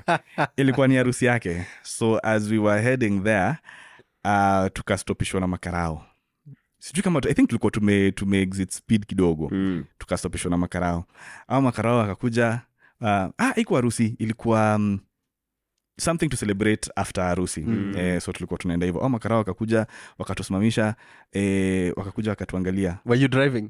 No, Senjen was driving. Okay. Akaangalia mwalimu ni wewe, so that's Senjen. Recognized from classmates. And then wakaangalia hivi mwenye kwa driver akasema Njoro wa Uber, and that was it. Hawakutuitisha anything actually. Huo Karol alisema tu ni kuwasimamisha tu ni check ya kawaida of course, lakini hatuwezi mind ka lunch kwa sababu tuza mnaenda wapi, tukaambia kasherehe kidogo si hata sisi mtuachie yetu. And that was it. Otherwise kama hatunge recognizewa then hapo tunge cough pesa kiasi. That is mind blowing, like two worlds meeting. Like hata mimi naangalia from the eyes of the audience ako in what world ule mse wa classmates na Njoro ako unajua worlds meeting. Anyway, another interesting experience, but this wasn't me being recognized. I think that may mention so tuko kwa cab na Senjen mimi niko nyuma. So Senjen kuingia, the cab driver akam mistake for Njoro wa Uber. Akaanza siwe ni Njoro wa Uber. Senjen akacheka because he knew niko nyuma. Akaanza kusema, akamwambia hapana. Cab driver hakuamini, alibelieve huyu ni Njoro wa Uber. So at some point Senjen akalight, mimi ndio nilikuwa naenda mbali zaidi. So when Senjen alialight, the cab driver is like, ni Njoro wa Uber, si ndio? Nikundanganya. And I was like, ni Njoro wa Uber. And from that moment, hiyo ride alikuwa ananipatia stories zenye yeye amepitia, zenye Njoro amepitia. And now having to listen to a real cab driver akiongea hizi vitu akisema venye ana relate, cause hizi ndio vitu upitia, ilinipatia satisfaction moja muenda sana, knowing that what we are doing is actually a reflection of what's happening in society. Yeah. It's meaningful, man. It's meaningful, man. And keep doing it, keep pushing. We are huge fans. I wanted to come with I was telling this before we started recording. Nilikuwa kuja na youth man of mine, my oldest son, because him and I watch Njoro wa Uber like intensely, and we enjoyed so much. Njoro wa Uber. He knows the jingle. Anajua ka jingle. And he dances the jingle. That's what's up. And he's only 3. Yeah, he just turned 4. Let's see. To pull back, tulianza na Benedict Cumberbatch. In this whole journey, hata si lazima tuende ndani kabisa. When did that experience of making that film come? Was it pre-Suna Johnny? Was it closer to Njoro? Hiyo ndio hatuja fit kwa history yote. Ili happen dini? As in the film that you filmed. WikiLeaks. Hatujaiongelea. That happened in 2013. That's all. Yeah. So this is that is 2013. a year or two kabla Suna Johnny.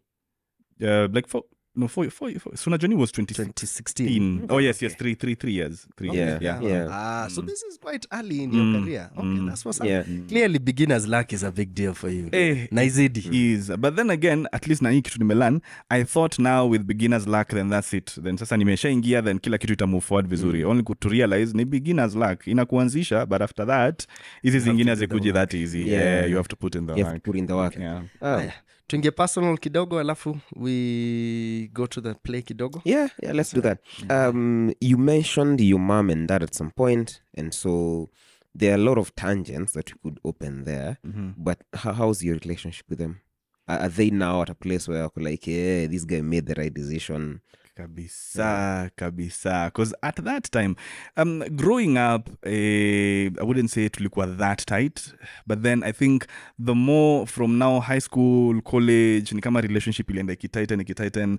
So at this time, as much as hawako wananielewa vizuri and they want for it 100%, ndio walinipatia hiyo liwe ya kuendelea nayo. I think hiyo tu freedom ya mtoto wako, whatever na decide kufanya, just support them fully. But now I think they got sold kabisa now with those izo kwanza kuonekana kwa TV, anapata na jirani hapo anamwambia niliona kijana yako anafanya kazi poa.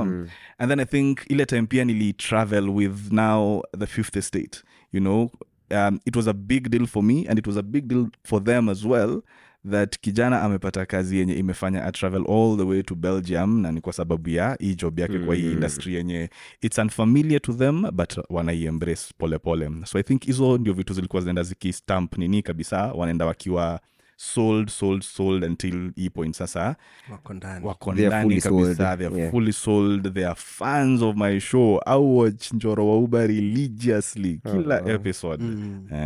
Do they come for plays? Hizo play tulikuwa nafanya sikuwa na invite and you know why. Hizo fast one of the reasons mbona niliachaga kuzifanya, but now when we start producing again, I am sure sasa hiyo hata sitawapatia opportunity ya kusema ndio ama hapana. Ndawaambia mnakuja siku gani, here are your seats, here are your tickets. And I'm sure they'll be there. Okay, it's beautiful to hear your story. That relationship. Pia umemention about your belief in God.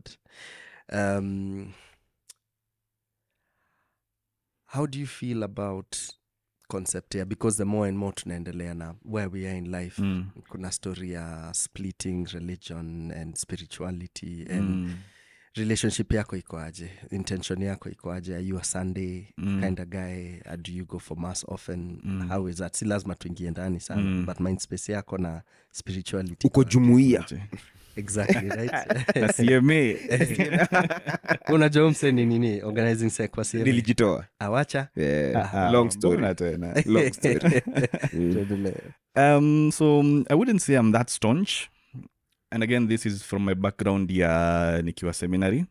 Because I think for me at that time, iyo kwenda mass daily, nilikam kujua, for me the essence ya relationship yangu na God.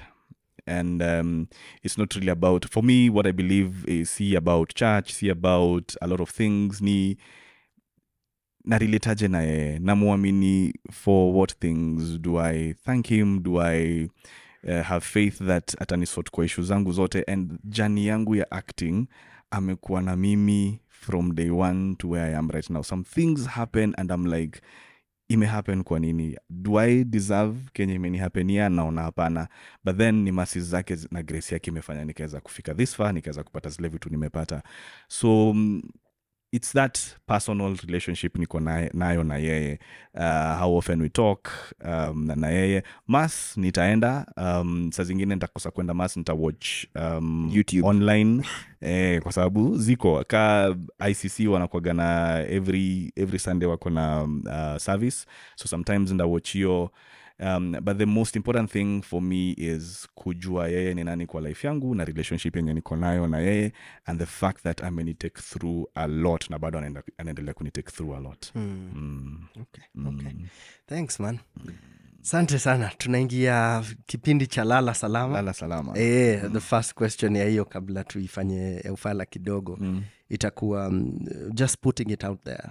What projects are you more interested to do going forward? Ni gani unaziput out there tu kwa hiyo Benedict Cumberbatch Halach, your boy? Sasa bado mini actor patizo makazi. So yeah, theater, first love yangu ni theater. Napenda theater sana.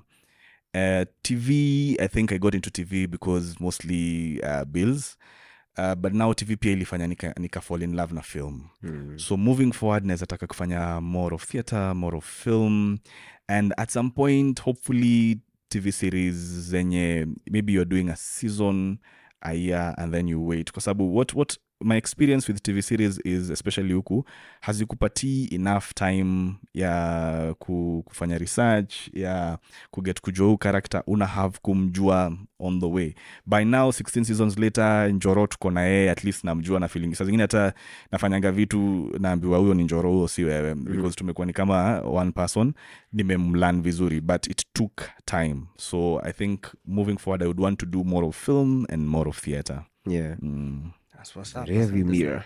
All the best. Santana. All the best. What's the most recent decision you've made that rethink something you oftenly used to do? Sijui ama nimephrase hiyo swali vizuri. What have you recently changed your mind about? Especially around a decision. Na inaweza kuwa super simple and silly ama super profound. Yeah. Niko nayo kweli. Tuendelea za think about it. Lingine. Okay, tuanza kuingia the place ndio. Tuseme, are you a big reader? Not really. Okay. I used to have that habit nikiwa high school, sijui ilienda wapi, ilisapia na ikadisapia. Ni accounting inaribikia But what about indulging? Is there a thing you overly indulge in? Could be movies, films, series, music. Of late, I would say recently nimeanza kukaa chini kuwatch movies na series. Something I never used to do. Watu walikuwa nashindwa, how am I in this industry na sionangi movies, sionangi series. Yeah, okay. Music, yes.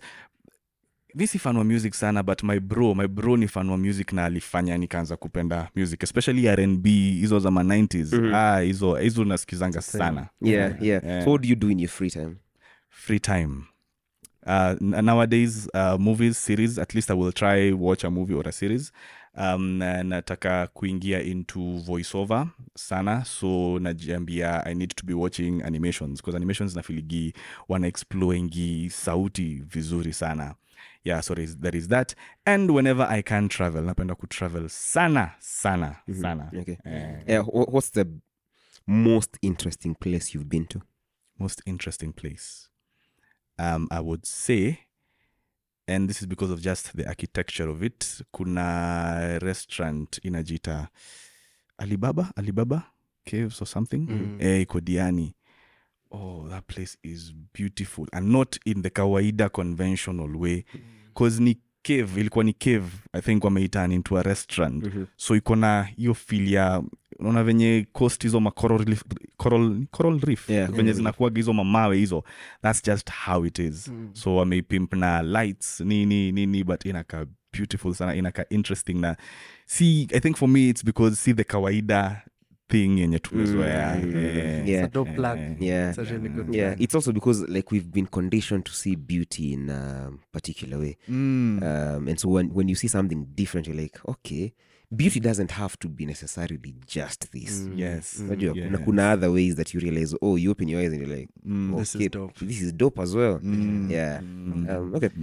If you were to have dinner or at least conversations with a couple of people, tuseme hata for this case 2 or 3, dead or alive, who comes to mind? That would be such a cool conversation of a dinner. Once in a lifetime opportunity. Does it have to be mtu wa huku local? No, anyone. Think far and wide, beyond time space.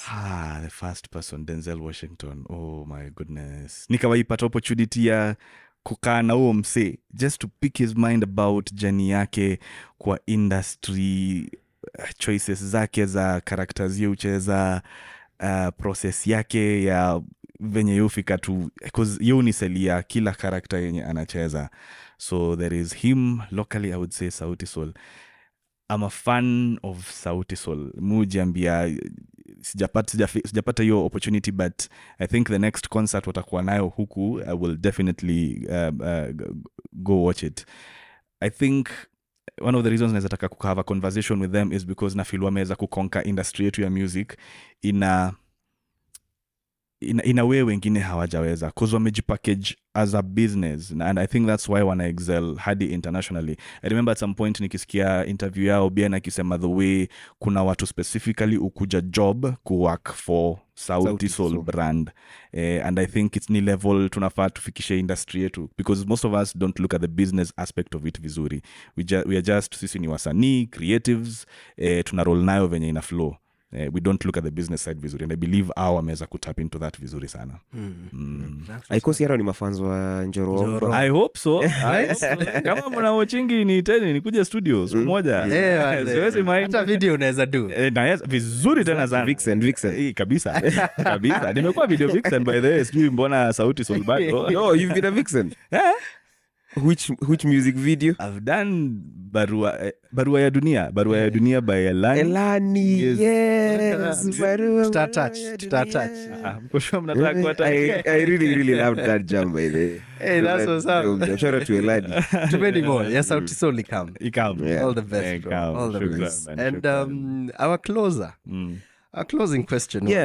So if you had an opportunity kukua stage mahali, presenting or talking to the rest of Africa, the billions, but ukona everyone on stage, but we hauna chance ya kubonga, you only have something on your shirt that a message that would resonate across the continent, memorable one that keeps you going.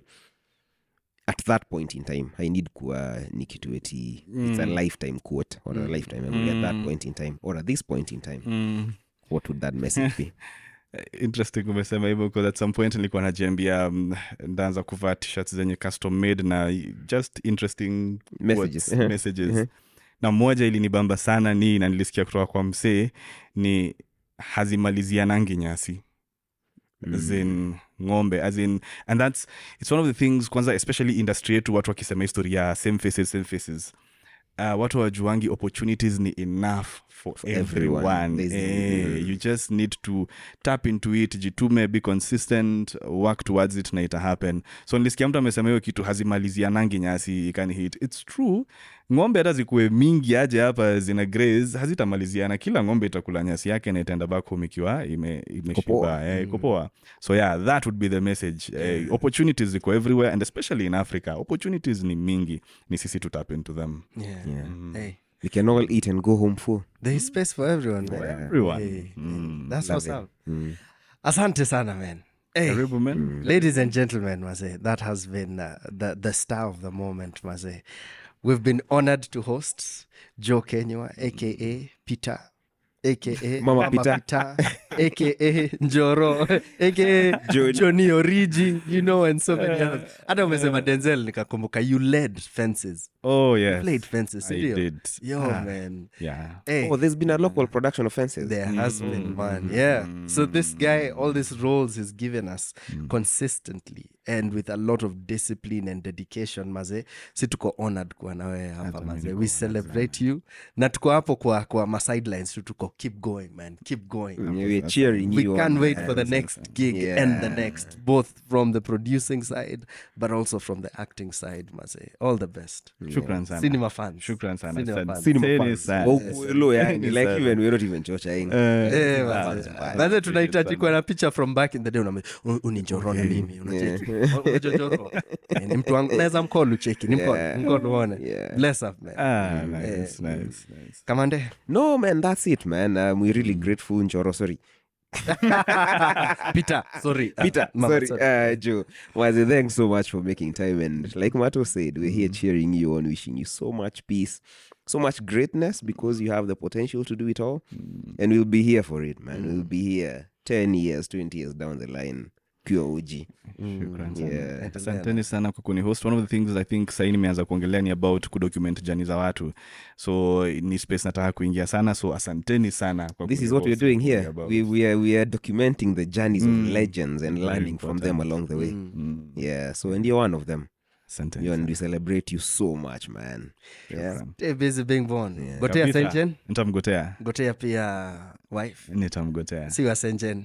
Yeye ndio tumeingiza kwa story tukasema wako mgotee sana. Barata yeye unaweza msalimia pia. You know.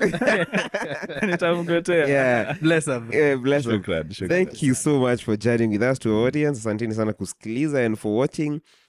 Shout out to everyone on the crew. Shout out to Abu, Monique, Grace. Love you very much and thank you for all that you do for us. Na nyinyi uko nyumbani, if you're listening to this at whatever point in time, thank you again for the support, and we hope that you've learned a thing or two. For sure. Asanteni sana. Stay busy being born, and you know what we say. If you're not busy being born, then you're probably busy not living. I am Kamade. Kegotu. Peace. Thank you for listening to our podcast. Do look out for more from us. For now, kwaheri.